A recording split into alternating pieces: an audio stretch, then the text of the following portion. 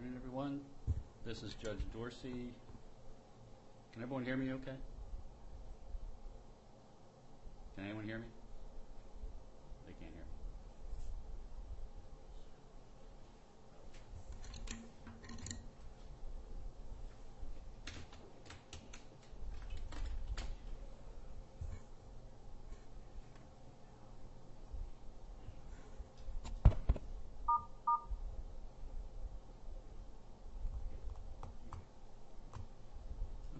Try this again. Can everybody hear me okay?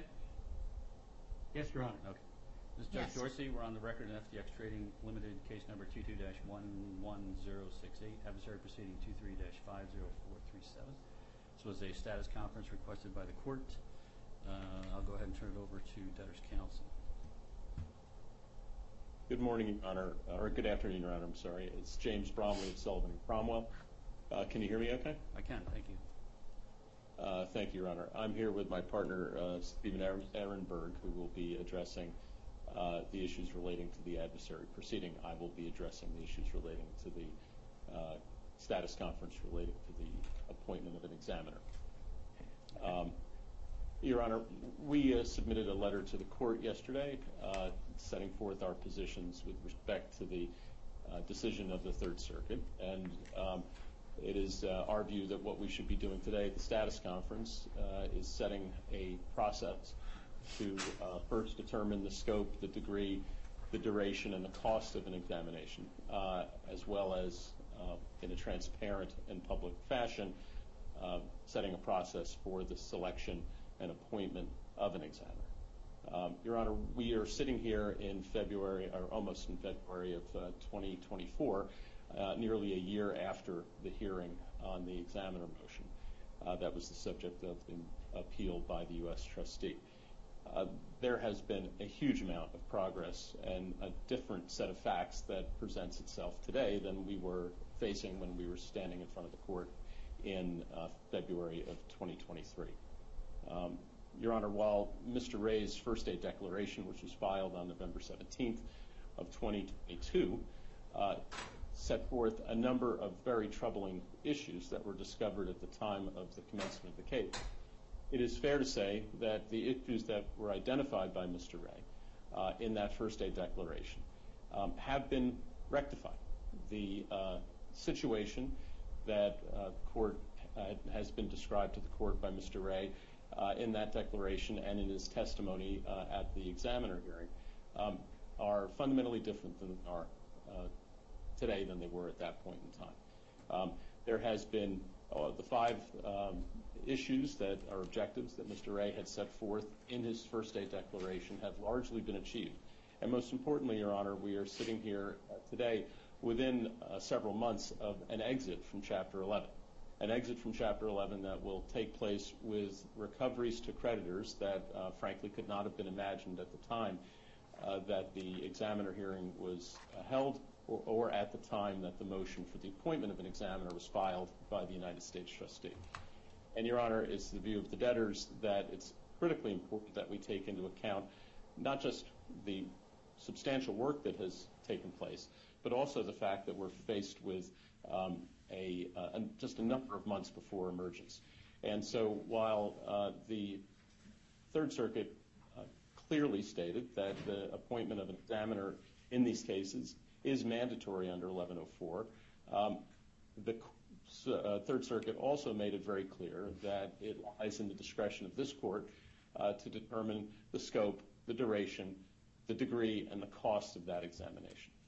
And so, Your Honor, our view is that the interested parties, and that should be a limited group of interested parties, being the debtors, the committee, and the United States trustee, should make submissions to the court with respect to those four elements, the four elements that were set forth by the Third Circuit, and then have an attempt to sit down with in a meet and confer to determine whether or not we are able to reach agreement, and if we are unable to reach agreement, to have the court decide on those four elements: the scope, the degree, the duration, and the cost of the examination. Okay. We hear from committee counsel.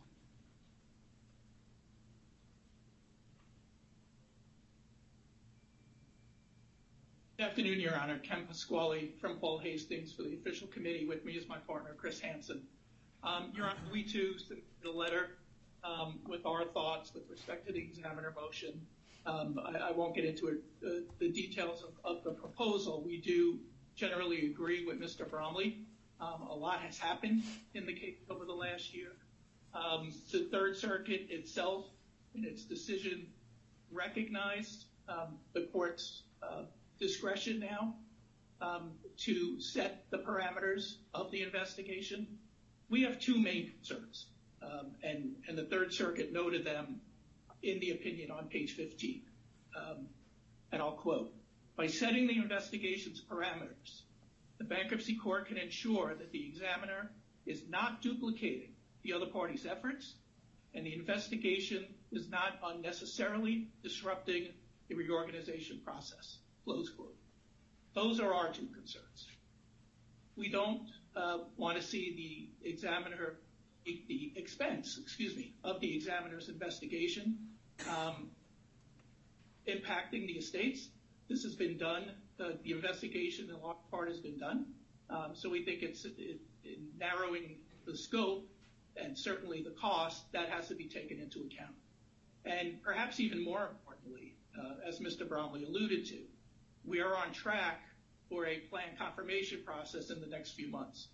The examiner process really should proceed in parallel, but it really should not in any way slow down that confirmation solicitation process so that distributions can be made to creditors. As far as our proposal, Your Honor, I think I'll wait on that and come back to that as Your Honor addresses the other parties. Okay. Let me hear from U.S. Trustee.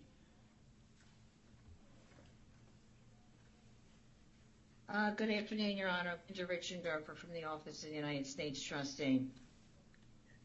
Your Honor, I think we have a big disconnect here. I think that the proposal that was set forth in the debtor's letter, respectfully, ignores the appellate rules, a procedure, the bankruptcy code, and practice in the process that has been followed by this court. First, to address the issue of the appellate process. The issue of the appointment of the examiner will not be back into this court until the mandate is issued. This is something I had to learn an awful lot about in the LTL cases, and especially LTL case number 1. The issue does not come back before Your Honor until the mandate issues. And the mandate does not issue until after expiration of rehearing deadlines. Because the United States trustee is a party to this case, it actually is a 45-day period, not a 14-day period. So that it would be 52 days after last Friday before we would see the mandate coming from the Third Circuit. However, under Rule 41B, Zimboy, of the Appellate Rules of Procedure, the Third Circuit can respond to a motion to extend or shorten the length of the mandate period. Now, the mandate period there, of course, is to protect parties that want to make application for rehearing or hearing en banc. I saw in the debtor's letter that they are pronouncing that they are not going to seek that relief. I don't see that in the committee's letter. I don't know if there are other parties who participated in the appeal who feel differently. That would be a reason why there should be a motion filed with the Third Circuit regarding issuance of the mandate, and then parties in interest can respond. It is also a subject that the U.S. Trustee's Office does not have the authority to speak on, because when it comes to appellate matters, that is handled by the Appellate Civil Division of DOJ for the United States Trustee. And there was a different grouping of people, in fact, who did the brief and who argued the case in front of the Third Circuit. So this would be the people who would have to be involved in this process with the debtors or the committee, whoever might want to take up the laboring war. But this is something that needs to occur before Your Honor can issue any orders, quite frankly, regarding this, because the issue is not in front of this court. And I have to say, we all were excited when we saw the opinion last Friday, but then we stopped and said, oh no, it's not an immediate, we go back to the court. We got to go through this mandate process first. After the mandate is issued, then we have to look at Bankruptcy Code Section 1104D, as in David, which talks about the process of appointing the examiner. And I'm going to borrow from the Third Circuit here. The Third Circuit said, complex case, but straightforward issue for appeal. Complex case here, Your Honor, but a straightforward process that's laid out in 1104D for how we go about appointing an examiner, deciding scope, duration, and also the budget. Your Honor, our office has been through this with you already in the Craig case. That case was handled by our assistant U.S. trustee, Mr. McMahon, back when he was a trial attorney. It's the same process I followed, Your Honor, in PWR when we, Your Honor, ordered the appointment of a Chapter 11 trustee. Very similar process. And it's set forth there. First, 1104D says that the United States trustee, after consultation with the parties in interest, appoints an examiner subject to court approval. So your order would enter an order stating U.S. trustee is ordered to appoint an examiner. That's what you did in CRED, have all the CRED pleadings. And then we responded, went through the process, and believe me, Your Honor, we are very popular people right now in terms of our email traffic. Mr. Vera, Mr. McMahon, Mr. Hagman, and myself receive emails daily from people who are interested in serving in this role. We are not wasting time. We're conducting some due diligence in the meantime. We're not just sitting here, but we can't do anything until Your Honor issues the order ordering us to make the appointment. We will have a very robust pool to choose from. We will be looking at the skill set, the background of the people, and we will be consulting with the parties in interest as we are ordered to do so under Section 1104D of the Bankruptcy Code. So after a candidate for examiner is chosen by the U.S. trustee, then we go through the application process. Again, something very simple. We did it in CRED. Information is supplied to the court. It goes out on notice. Everyone knows who the candidate is. They know information about them because it's very important that the candidate be disinterested. And then if Your Honor is satisfied with that, then Your Honor issues the order appointing that person as the examiner.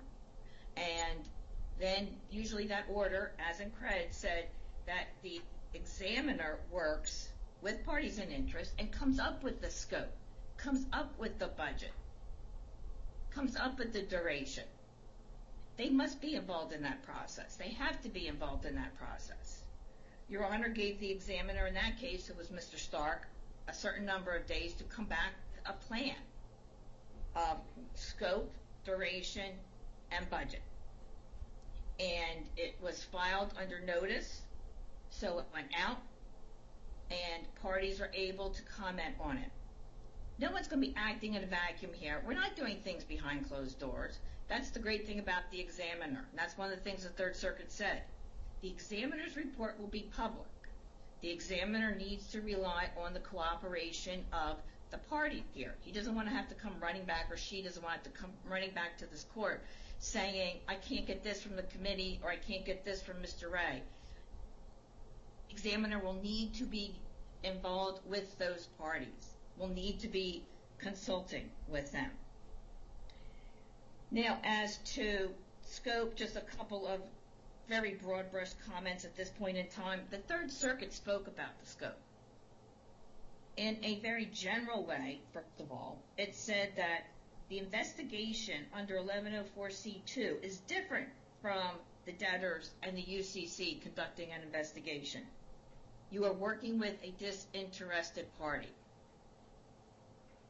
Not working with the debtor in possession, conducting an examination, and believe me, Your Honor, it's not to say anything derogatory about any of these groups, and I'm also relying on the Third Circuit's opinion here, but they are creditors. They are the debtors.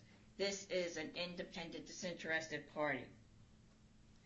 And even the Third Circuit pointed out that under 1107A, the debtor in possession can't perform the duties of an examiner. Can you hold on one second, Itself. Ms. Reichendorfer? Hold on one second. Certainly, Your Honor.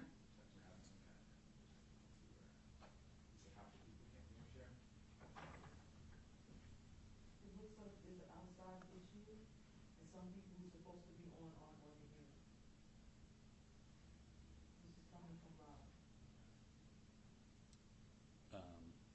Well, there's nothing I can do about that at this point. I don't think. If it's an outside issue, I don't think we can do anything. Apparently, Ms. Reichendorfer, there's some people who wanted to be in the virtual courtroom, but they're not picking up the audio. I don't know why, but it's apparently an outside issue, not a court issue, so there's nothing I can do about that at this point. So we'll go ahead and go forward. Go ahead. I'm sorry. Okay. Just as an aside, Your Honor, at first we had trouble signing in because we were using Chrome, and we moved over to Microsoft Edge and got us in with no problem seeing and hearing everyone. I just passed that suggestion out there, but if people can't hear, they don't hear me saying that. So, I mean, the goal of the examiner is to issue a public report. And the Third Circuit also got a little more granular about scope and said, there are issues of potential conflicts of interest arising from the debtor's counsel serving as pre-petition advisors. It didn't make any judgments one way or the other, and I'm not suggesting that we debate the issues today. I know that was addressed in debtor's letter to the court. It was an observation made by the Third Circuit, and it would be something that the examiners may look into. There was another issue that was also commented on by the Third Circuit, which was employees of FTX who are still in place at the company. And I know that the debtor has spoken about looking into it. And there were certain areas in which the debtor, in its letter to Your Honor, even admitted that they haven't completed their evaluation of certain things. But again, this is premature to be talking about this today. We have to get the mandate. Your Honor has to issue the order. We need to comply with 1104D. We need to have the examiner come back with their report. With their game plan, so to speak. And in general, there's the corporate activity, the decision-making process. Nobody wants to reinvent the wheel. That's for sure. And I would note, though, that the last time Mr. Ray filed a report on investigation information was back in June of 2023. I know those things are noted in the debtor's letter, but there came a point in time when those reports stopped. But again, the Third Circuit strongly said that the difference here, there's a big difference, and it's independent, the examiner is disinterested, and the examiner will issue a report that will be placed on the docket. And, coming up with different formats, which quite frankly, Your Honor, I think have so many steps in them, I lost track after a while of different steps the debtors were suggesting. It's there in 1104. Anybody wants the case number, I will certainly give it to them. Your Honor, that was a very simple process that got us to the examiner being appointed. I think it took about 4 months if you look at the dates on the orders, but we had Christmas in between. And I do recall that was a little bit of, it lengthened the process a little bit with the holidays being in there. But no need to reinvent the wheel. In fact, you can't reinvent the wheel. 1104D tells us what to do, and it orders the U.S. trustee to consult with the parties in interest when conducting its evaluation. But we do not feel that we can undertake anything until mandate issues and Your Honor issues the order. I don't know if Your Honor has any questions about that. No questions. Okay, thank you, Your Honor. Mr. Bromley, any response? Yes, Your Honor. There are certain things that the U.S. Trustee's Office says that we certainly don't disagree with. But to start off with the mandate issue, there are three parties that participated in the appeal. That's the Official Committee of Unsecured Creditors, the debtors, and the United States trustee. It seems to us to be a relatively simple thing to stipulate together that the mandate period should be reduced and that the mandate should issue immediately. So we don't see that as being an obstacle whatsoever. And if the U.S. Trustee's Office is saying that they want to take the full 45 days that they're allocated under the statute, that's frankly disturbing to us, because we are moving very quickly towards confirmation of a plan of reorganization.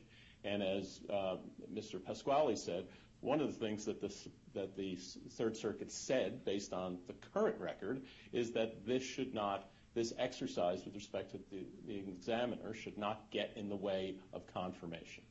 Now, with respect to the 1104D exercise, I don't think anything that we said in our letter is inconsistent with 1104D. We want that process with the United States trustee to be open and transparent. That's all. We want that and we want the scope and the degree, the duration, and the cost to be determined first. Because the exercise here, Your Honor, yes, there are lots of phone calls that are coming in, emails, not just to the U.S. Trustee's Office, but to the Debtors and the Creditors Committee as well, because there are lots of people out there in our business who would love to be able to get into this exercise and see this as a possibility, generating a lot of fees at the expense of our creditors. And we need to make it clear to everyone out there exactly what the scope should be before that exercise take on a life of its own. Because unless that is set first, our view is that all of the candidates are going to be incentivized to have a very large mandate and suggest a large mandate. So our view is we should consult with the U.S. Trustee's Office and the committee about what that mandate should be. If we can reach agreement on it, then we should come to the court with an agreed stipulation on scope and then move to the appointment of the examiner. There's nothing in 1104D that says that is not appropriate or not authorized, right? So the fact that one other case that the U.S. trustee had in front of Your Honor with respect to the appointment of an examiner moves in a slightly different order doesn't mean that it can't operate in a different order here. Now, with respect to with the U.S. Trustee's Office's statements with respect to scope, she stated, I don't want to talk about scope, and then proceeded to talk in detail about scope, right? So I'm not going to go into the issues with respect to scope, but the fact is that the dicta that is cited with respect by the Third Circuit has no basis in the current set of facts. They relied on two things, Your Honor, right? They relied on Mr. Ray's declaration on the first day of the case, and to insinuate today that the same people who brought this company into bankruptcy are today in place, in office, running that company is simply impossible to believe, right? That is incorrect, and it was incorrect in February of 2023. It's incorrect today. And the idea that the U.S. Trustee's Office is a year later continuing to sing that same song is highly disappointing. There hasn't been a single question from the U.S. Trustee's Office in the last 12 months about anyone who was supposedly involved in the case prior to the filing and whether they still have roles. The fact is none of them do. They are all long gone. And completely ignoring the fact that while the debtor itself may not be disinterested in the classic sense of the word, Honor has already held evidentiary hearings that have determined that Mr. Ray and his team are disinterested, that the counsel that have been appointed to represent him are disinterested. The Office of the United States Trustee withdrew their objection to all of the counsel that were appointed. There was no objection prosecuted by the Office of the U.S. Trustee against my firm, against Quinn Emanuel, against Paul Hastings, against Young Conaway, against Landis Raffic Todd. Zero. Those orders were entered finding disinterestedness, and those orders are final, unappealable. So we cannot ignore what has taken place. And so it's critically important in our view that as we're moving forward, let's get this mandate issue solved. If the U.S. Trustee's Office or the Department of Justice in Washington are somehow incapable of accepting the fact that they won and shortening the period for the mandate, that, I think, speaks volumes. So I'm hopeful that that is simply a misstatement by the office today. We should move forward quickly to get that mandate, put it squarely in Your Honor's court and discretion to form the scope of this investigation and the timeline and the cost. Because, Your Honor, on 31st of January, we're going to be before you telling you in substantial detail information that goes to the recoveries to creditors, not just creditors, but victims. Because this is a case that's very different than other cases. We're talking about people who suffered as a result of the frauds of Sam Bankman-Fried and his cronies. And what has happened over the past year is that the debtors have relentlessly provided information to all of the regulators, including the prosecutors in the Southern District of New York. And Mr. Bankman-Fried was convicted in less than 4 hours after a 6-week trial, which was a trial of the decade. And when Mr. Williams, who is the U.S. Attorney for the Southern District of New York, stood on the steps outside of the courthouse, he said, "This is what relentless looks like. We investigated from top to bottom and side to side everything that went on in connection with the fall of FTX, and we have brought justice by convicting Mr. Bankman-Fried and getting the plea agreements from Ms. Ellison, from Mr. Singh, from Mr. Wang, and Mr. Salem. And watch out, everyone else in the crypto world, because we're going to do the same thing to you." What has happened in the past 12 months is absolutely astonishing in terms of taking what had truly been a dumpster fire and a crime scene and turning it into quick, speedy, and effective convictions through the cooperation of these debtors and their professionals and the prosecutors. We also have done the same with the Securities and Exchange Commission, the CFTC, dozens of regulators around the world and within the United States. We are engaged right now with the CFTC with respect to their multi-billion-dollar claim, the IRS with their multi-billion-dollar claim. This is now a freight train that is moving towards confirmation that is going to deliver very fast and very substantial recoveries to creditors who a year ago thought they were going to get cents on the dollar. So the fact that there was a victory on Friday for the U.S. Trustee's Office before the Third Circuit, okay. Now we all know what 1104C says. I still disagree with it, but we're not going to appeal it and we're not going to seek en banc review. But the time is now to decide what is the scope and what is the cost and what is the duration. And with all due respect, Your Honor, the United States Trustee's Office should simply say, "Thank you, we won," and sit down with the parties to decide those key issues. And what I've heard today, unfortunately, doesn't sound like that. Mr. Pasquale? Thank you, Your Honor. First, just for the record, the committee has no intention of seeking en banc review. We agree with Mr. Bromley. He can stipulate tomorrow. As I said earlier, we are most concerned with speed to keep on that confirmation schedule. Just one thing on scope and the process, Your Honor. We did propose in our letter a slightly different process by which the examiner could be appointed first and then meet with the parties. We don't feel strongly either way, but that scope needs to be discussed among the parties. As I said earlier, we do think it needs to be limited, but the process needs to proceed. So in essence, Your Honor, I don't understand the delay in waiting 56 days to get this process moving. Thank you. I think Ms. Richendorfer has said that she'd be willing to work with the parties to see if we can get that mandate issued faster. Yes. Your Honor, if I could correct, I don't think I misstated. I think I was misheard. And it was, quite frankly, I at first was surprised that Sullivan and Cromwell came to Your Honor and didn't first talk about the mandate and how we were going to address it. So we felt it necessary to bring up that issue at the hearing today. The point is that absent anything being done, it will be 52 days. Our point is something needs to be done. Under 41B of the Appellate Rules of Procedure, something can easily be done.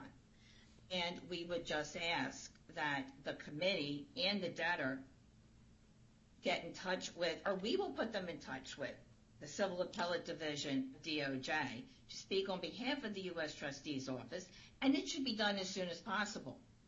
If the committee and the debtors had already decided that they were not going to take further action, they could have started that process on Monday if they wanted to. So, point was not we were going to drag things out. We don't want to drag things out. The point was we can't miss that step.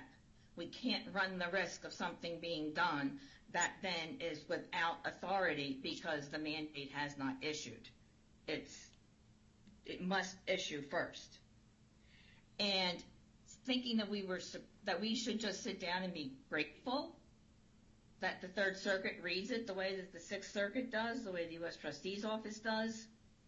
I don't think that maybe debtors' counsel understands what the true goal and what my responsibilities are as a member of the U.S. Trustee's Office. We will comply with 1104D. As Mr. Pasquale, I think it was, just said, let's get the examiner first, then talk about scope, then talk about duration, and then talk about amount. Everyone's assuming that for some reason that we, the U.S. trustee, are going to be in there fighting for something that starts from the get-go. Maybe these are just precautionary tales that they're throwing out to try to put us off that notion. We don't know what the scope will be. We need to get the examiner in. That is the way that it's done. That is the way that the committee has suggested it be done. Let's get the examiner. We will be consulting with parties in interest, including the debtors and the committee, regarding the identification of the examiner, and we will do it once the mandate has been issued, and once Your Honor can issue an order to us, direct us to appoint an examiner. All right. So I agree with the trustee that the code does provide the process by which an examiner gets appointed. It's 1104D. Which governs the appointment by the trustee after consultation with parties in interest and subject to approval of the court. Rule 2007-1A also sets forth that a motion to appoint an examiner is governed by Rule 9014, which makes it a contested matter. And I think it's not just the motion to ask for the appointment of an examiner, but I think the appointment of the examiner itself is a contested matter, which can be heard by the court in accordance with Rule 9014. Rule 2007.1D lays out the process for the approval of an examiner after the U.S. trustee identifies who that examiner is going to be appointed. In this case, I know in CRED, I appointed an examiner, asked the examiner to provide a scope for the investigation that was going to be conducted. In CRED, that process began early in the case. In this case, I probably know more about this case than anybody who's going to be appointed as examiner knows at this point in time. And the court, Third Circuit Court, said that I have the broad discretion to determine the scope, the degree, the duration, and the cost of any examination. I think it is important in this case because I do believe that this needs to be done in a way that does not reinvent the wheel, does not redo investigations that have already been done. My view is at this point in time, let me just back up here. I've made some notes here about all of this stuff. Nothing in the code or the rules describes the process for determining the scope, degree, duration, or cost of an examination. That's up to the court. So I have to make those determinations, not the examiner, not the U.S. trustee, not the debtors, not the committee. It's up to me to decide that. But, as I said, it's under 9014, so it can be an adversarial process if necessary. Hopefully, the parties can meet and confer. And I think we can go through, we can start this process now, even though the trustee can't appoint an examiner at this point, and even though I can't approve the appointment of an examiner, and I can't approve what the scope of any examination is going to be, we can start this process so that we can figure out how long this is going to take, how much it's going to cost, before we get too far down the road. So here are, I thought I would try to shortcut the process a little bit, at least, by giving my preliminary thoughts on my view on the scope of an examination.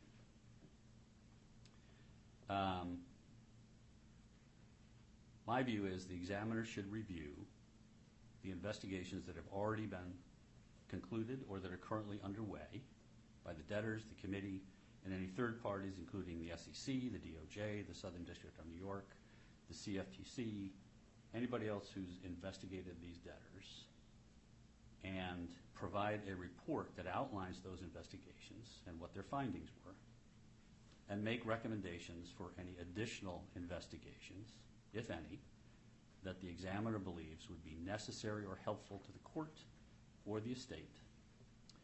If the examiner recommends additional investigations, the report should include an explanation of the nature of the investigations, the process for conducting that investigation, and the projected costs and how the investigation will benefit the court and the estate. That should be in a summary format. It should be something that can be done fairly quickly. I would say probably within 30 or 45 days after appointment, we could get that kind of a report from an examiner. And then, if there is request for additional investigations, I will seek comments from the parties in interest, and I will make a determination as to whether or not those proposed investigations are necessary and proper in the context of this case. Again, the goal here is not to reinvent the wheel. I don't want to spend another tens of millions of dollars on an investigation that's going to tell me we've already done all these investigations and here's how they've concluded. I'm not going to give any guidance at this point on the cost of that initial investigation.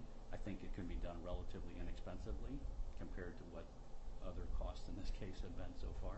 I'm talking about a low seven-figure number, very low seven-figure number. I do want to address the three issues that the Third Circuit raised. And Mr. Bromley talked about these, and Ms. Richendorfer talked about these. One is the conflict issue that the court said has been raised repeatedly. I'm not sure where that comes from. I'm not sure where it was raised beyond the motion to approve the retention of Sullivan and Cromwell in these cases. I held a contested evidentiary hearing, and before that hearing occurred, the U.S. trustee withdrew its objection after Sullivan and Cromwell had provided additional information. There was still a creditor who had objected, and we went forward, and the allegation was that Sullivan and Cromwell had done work for the debtors pre-petition and therefore should be precluded from representing the debtors in the bankruptcy case. I heard evidence. The objecting party had the right to take discovery and to present his own evidence. He didn't do either. And I concluded after that hearing that Sullivan and Cromwell did not have a conflict, and that was based partially on Section 1107B, which states specifically that the fact that a professional does work for a debtor pre-petition does not mean that they're automatically excluded from representing the debtor under 327. And there was no other evidence submitted at the hearing that led me to believe that there was any conflict of interest. But that leaves me with the dilemma that the Third Circuit raised it as an issue. So I think the examiner should look at whether there was an examination, whether there are conflicts of interest involving Sullivan and Cromwell. That was the only one that was objected to. All the others were not objected to. There's no reason to look into any of the others as far as I'm concerned at this point. And determine whether or not there was a conflict. Again, not reinventing the wheel. Look at what was submitted at the hearing. Look at what my ruling was. And make a report as to whether or not the examiner believes there is any other potential conflict. The Third Circuit also addressed the U.S. trustees concerned about reports of widespread fraud at the debtors and that employees were still working for the debtors. Mr. Bromley just told me that all of the employees have been removed. I don't know if that includes everybody or just the ones who may have been involved in the fraud. I don't know at this point. But I think that is something that can be addressed in the broader scope that I outlined earlier, that the examiner can look at what investigations have been conducted and give a report on whether or not the examiner believes any other investigations need to be conducted. And finally, the Third Circuit raised the issue of the debtor's use of its cryptocurrency, FTT, to inflate the value of FTX and Alameda Research. And the court specifically said the report could bring the practice under further scrutiny, aiding potential investors to undisclosed credit risks in other crypto companies, and allow the court to consider greater public interest when approving the debtor's reorganization plan. Again, I think this is something that can be addressed in the broader scope of review that I talked about. Look at the investigations that have been done. This is something that's well in the public knowledge. Everybody, I think this is, it's been in the press, I've seen it, where not just, concerns have been raised by third parties about crypto companies creating their own cryptocurrency and then inflating the price because they also control the sale and the process of getting that crypto out into the market, and they can manipulate the market on both sides of the transaction. I don't know what the debtors have done in terms of looking at that part of it, but it's something that can be addressed in the broader scope of review by the examiner. Look at what investigations have been done and provide a report that would give some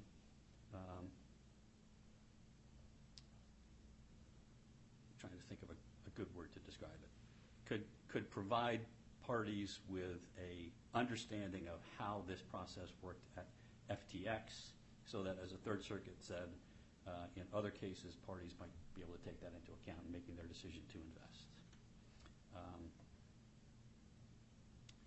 On the question of when this process will be done, again, I can't really say at this point how long this is going to take. Like I said, I think 30, 45 days after appointment would be sufficient at this point, given the scope of the examination that I'm outlining here. And this is, I said, this is my preliminary. So if the U.S. trustee or any other party believes that there is additional investigations that need to be done, they can raise those at the time the motion to appoint the examiner is put before the court.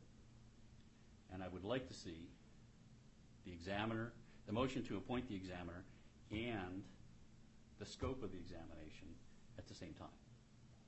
I don't want to have an examiner, I don't have a two-step process. I don't want to appoint an examiner and then have to wait another 3, 4 weeks or a month to get a report on what the scope of the examination is going to be and then have to have further hearings on that. I want it all done at one time. Appoint the examiner, who it's going to be, and what the scope of the investigation is going to be. We can get that all done at one time and shorten the process from what we did. Craig. Any questions? Concerns? No questions, Your Honor. Okay. No questions from the debtor. Mr. Pasquale? No, thank you, Your Honor. Okay. We understand. All right. So I think that will address the issues, the concerns that the Third Circuit had, and my concerns about trying to control the cost of this investigation. Because, as I said, I think left to an open process, it could result in tens of millions of dollars. I think at the original hearing I said it could go up to $100 million if this was a broad-based investigation starting all over from scratch. And I don't think we need to do that in this case because of the investigations we already have in hand, which have been extensive, from what I understand. Okay. All right. Thank you. Now we need to move on to the Thank you, Your Honor. Adversary proceeding issue. This is the question about appointment of a mediator. Is that what we're talking about? Good afternoon, Your Honor. Stephen Ehrenberg, Sullivan Cromwell, on behalf of the plaintiffs in the adversary proceeding. I think that's right. Okay, go ahead. Thank you, Your Honor. As we indicated in our letter, we have no indication that the defendants in this action are at all serious about resolution at this time, and in fact have spent quite a lot of time and energy launching collateral attacks on the entire Chapter 11 proceeding. Since the letters were exchanged on this, the principals in these actions have had some limited discussions, very preliminary, but nothing that changes our view about the rightness of a potential mediation at this time. And we think that the status of the case indicates that this is just not the right time. Expert discovery has not begun at all in this action. And we think in this case in particular, there are important issues around valuation and other matters that are really going to need to be illuminated before the parties can really make any significant movement. Mediation is obviously going to require a lot of preparation. And there has to be something in terms of material for the mediator to work with, like the expert opinions that are going to be rendered in this action. So right now, there's really very little for a mediator to go on beyond what is in the motions to dismiss that are not yet fully briefed and haven't been argued yet. Discovery is also still, in our view, not sufficiently advanced to make it likely to be a fruitful exercise for the parties to mediate about what the facts are or what the value is. In plaintiff's view, the mediation ought to be had at a much more advanced stage of the case to have any likelihood of success. This is not simply a matter of identifying a mediator and getting something on a calendar so that we have it in the event that we need it. It takes a lot of work to identify and to agree on a mediator. And, you know, it's no reason to think that that is going to be a simple exercise in this case any more than it would be in any other case. And once we have something on the calendar, all of the parties are going to have to begin working on that mediation sufficiently in advance of whatever date we would choose in order to be prepared for it. Or we have to conclude months in advance that we still think it's not likely to be fruitful. So all of that to say is, and then we're going to find ourselves right back in a conference like this one. So all of that to say, Your Honor, we think the right time to do this is when the case is more advanced and when the parties have a better sense of the claims and defenses of their adversary. Give me an idea what the case is about. What are the valuation issues you're talking about? Your Honor, this is a case to avoid the acquisition of a company called Digital Assets AG by FTX.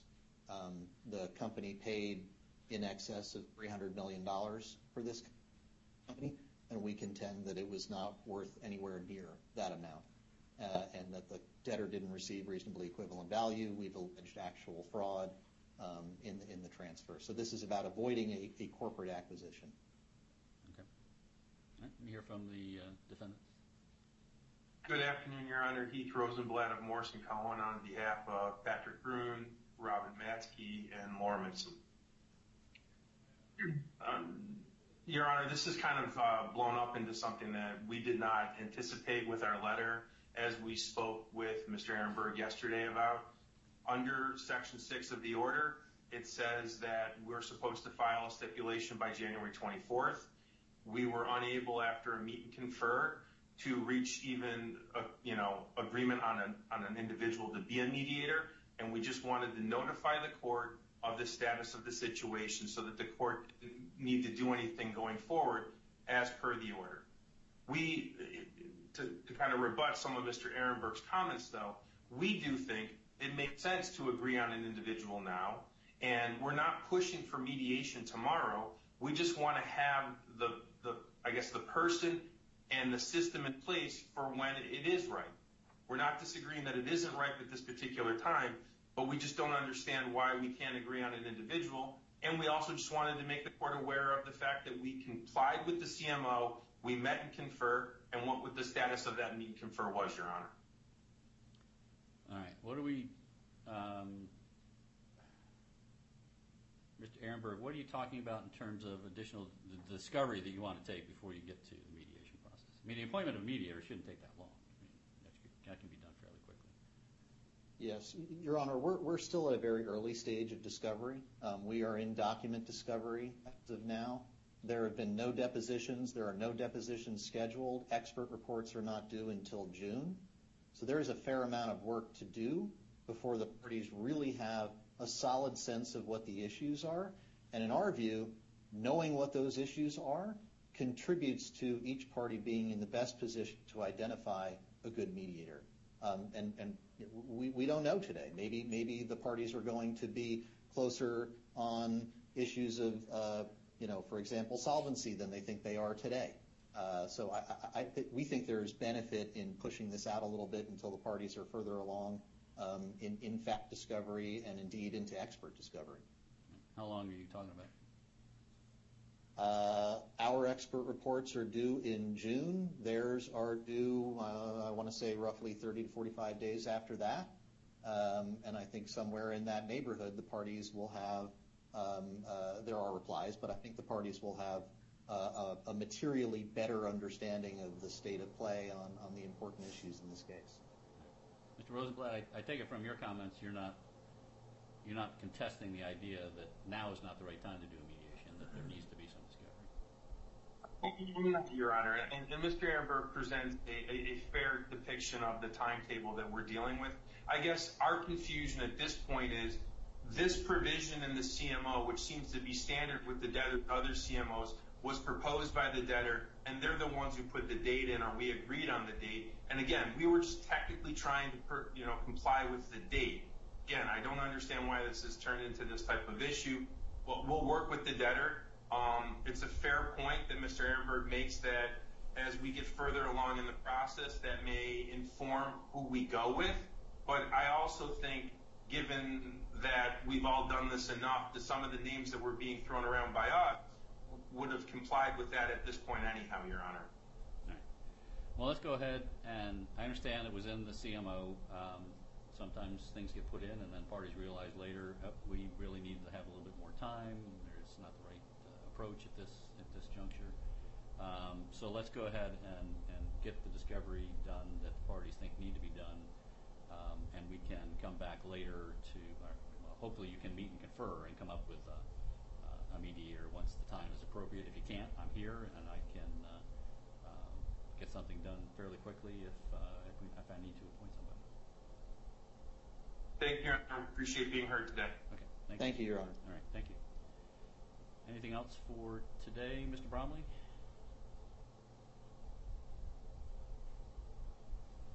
No, Your Honor. That's all we have for today. Okay. Thank you. Going back to just on the mandate issue, I'm hoping that the parties can meet and confer. I'll confess I know very little about appellate procedure as I sit here at this moment. I don't know what the requirements are. I don't know if you can, for example, file something under CNO or COC as we do in the bankruptcy court up in the Third Circuit. But let's see if there's a way to get that done fairly quickly, hopefully by the end of the week maybe, even if possible, so we can get this process going. We will coordinate with the U.S. Trustee's Office, Your Honor, on that and move as quickly as possible. And if I wasn't clear, I'm hoping also, I can't direct you to do it, but I'm hoping that the parties will sit down and talk about this issue of the scope and who the examiner is going to be and what kind of examiner you want to have doing this examination. We're certainly prepared on the debtor's side to do that, Your Honor. Okay, excellent.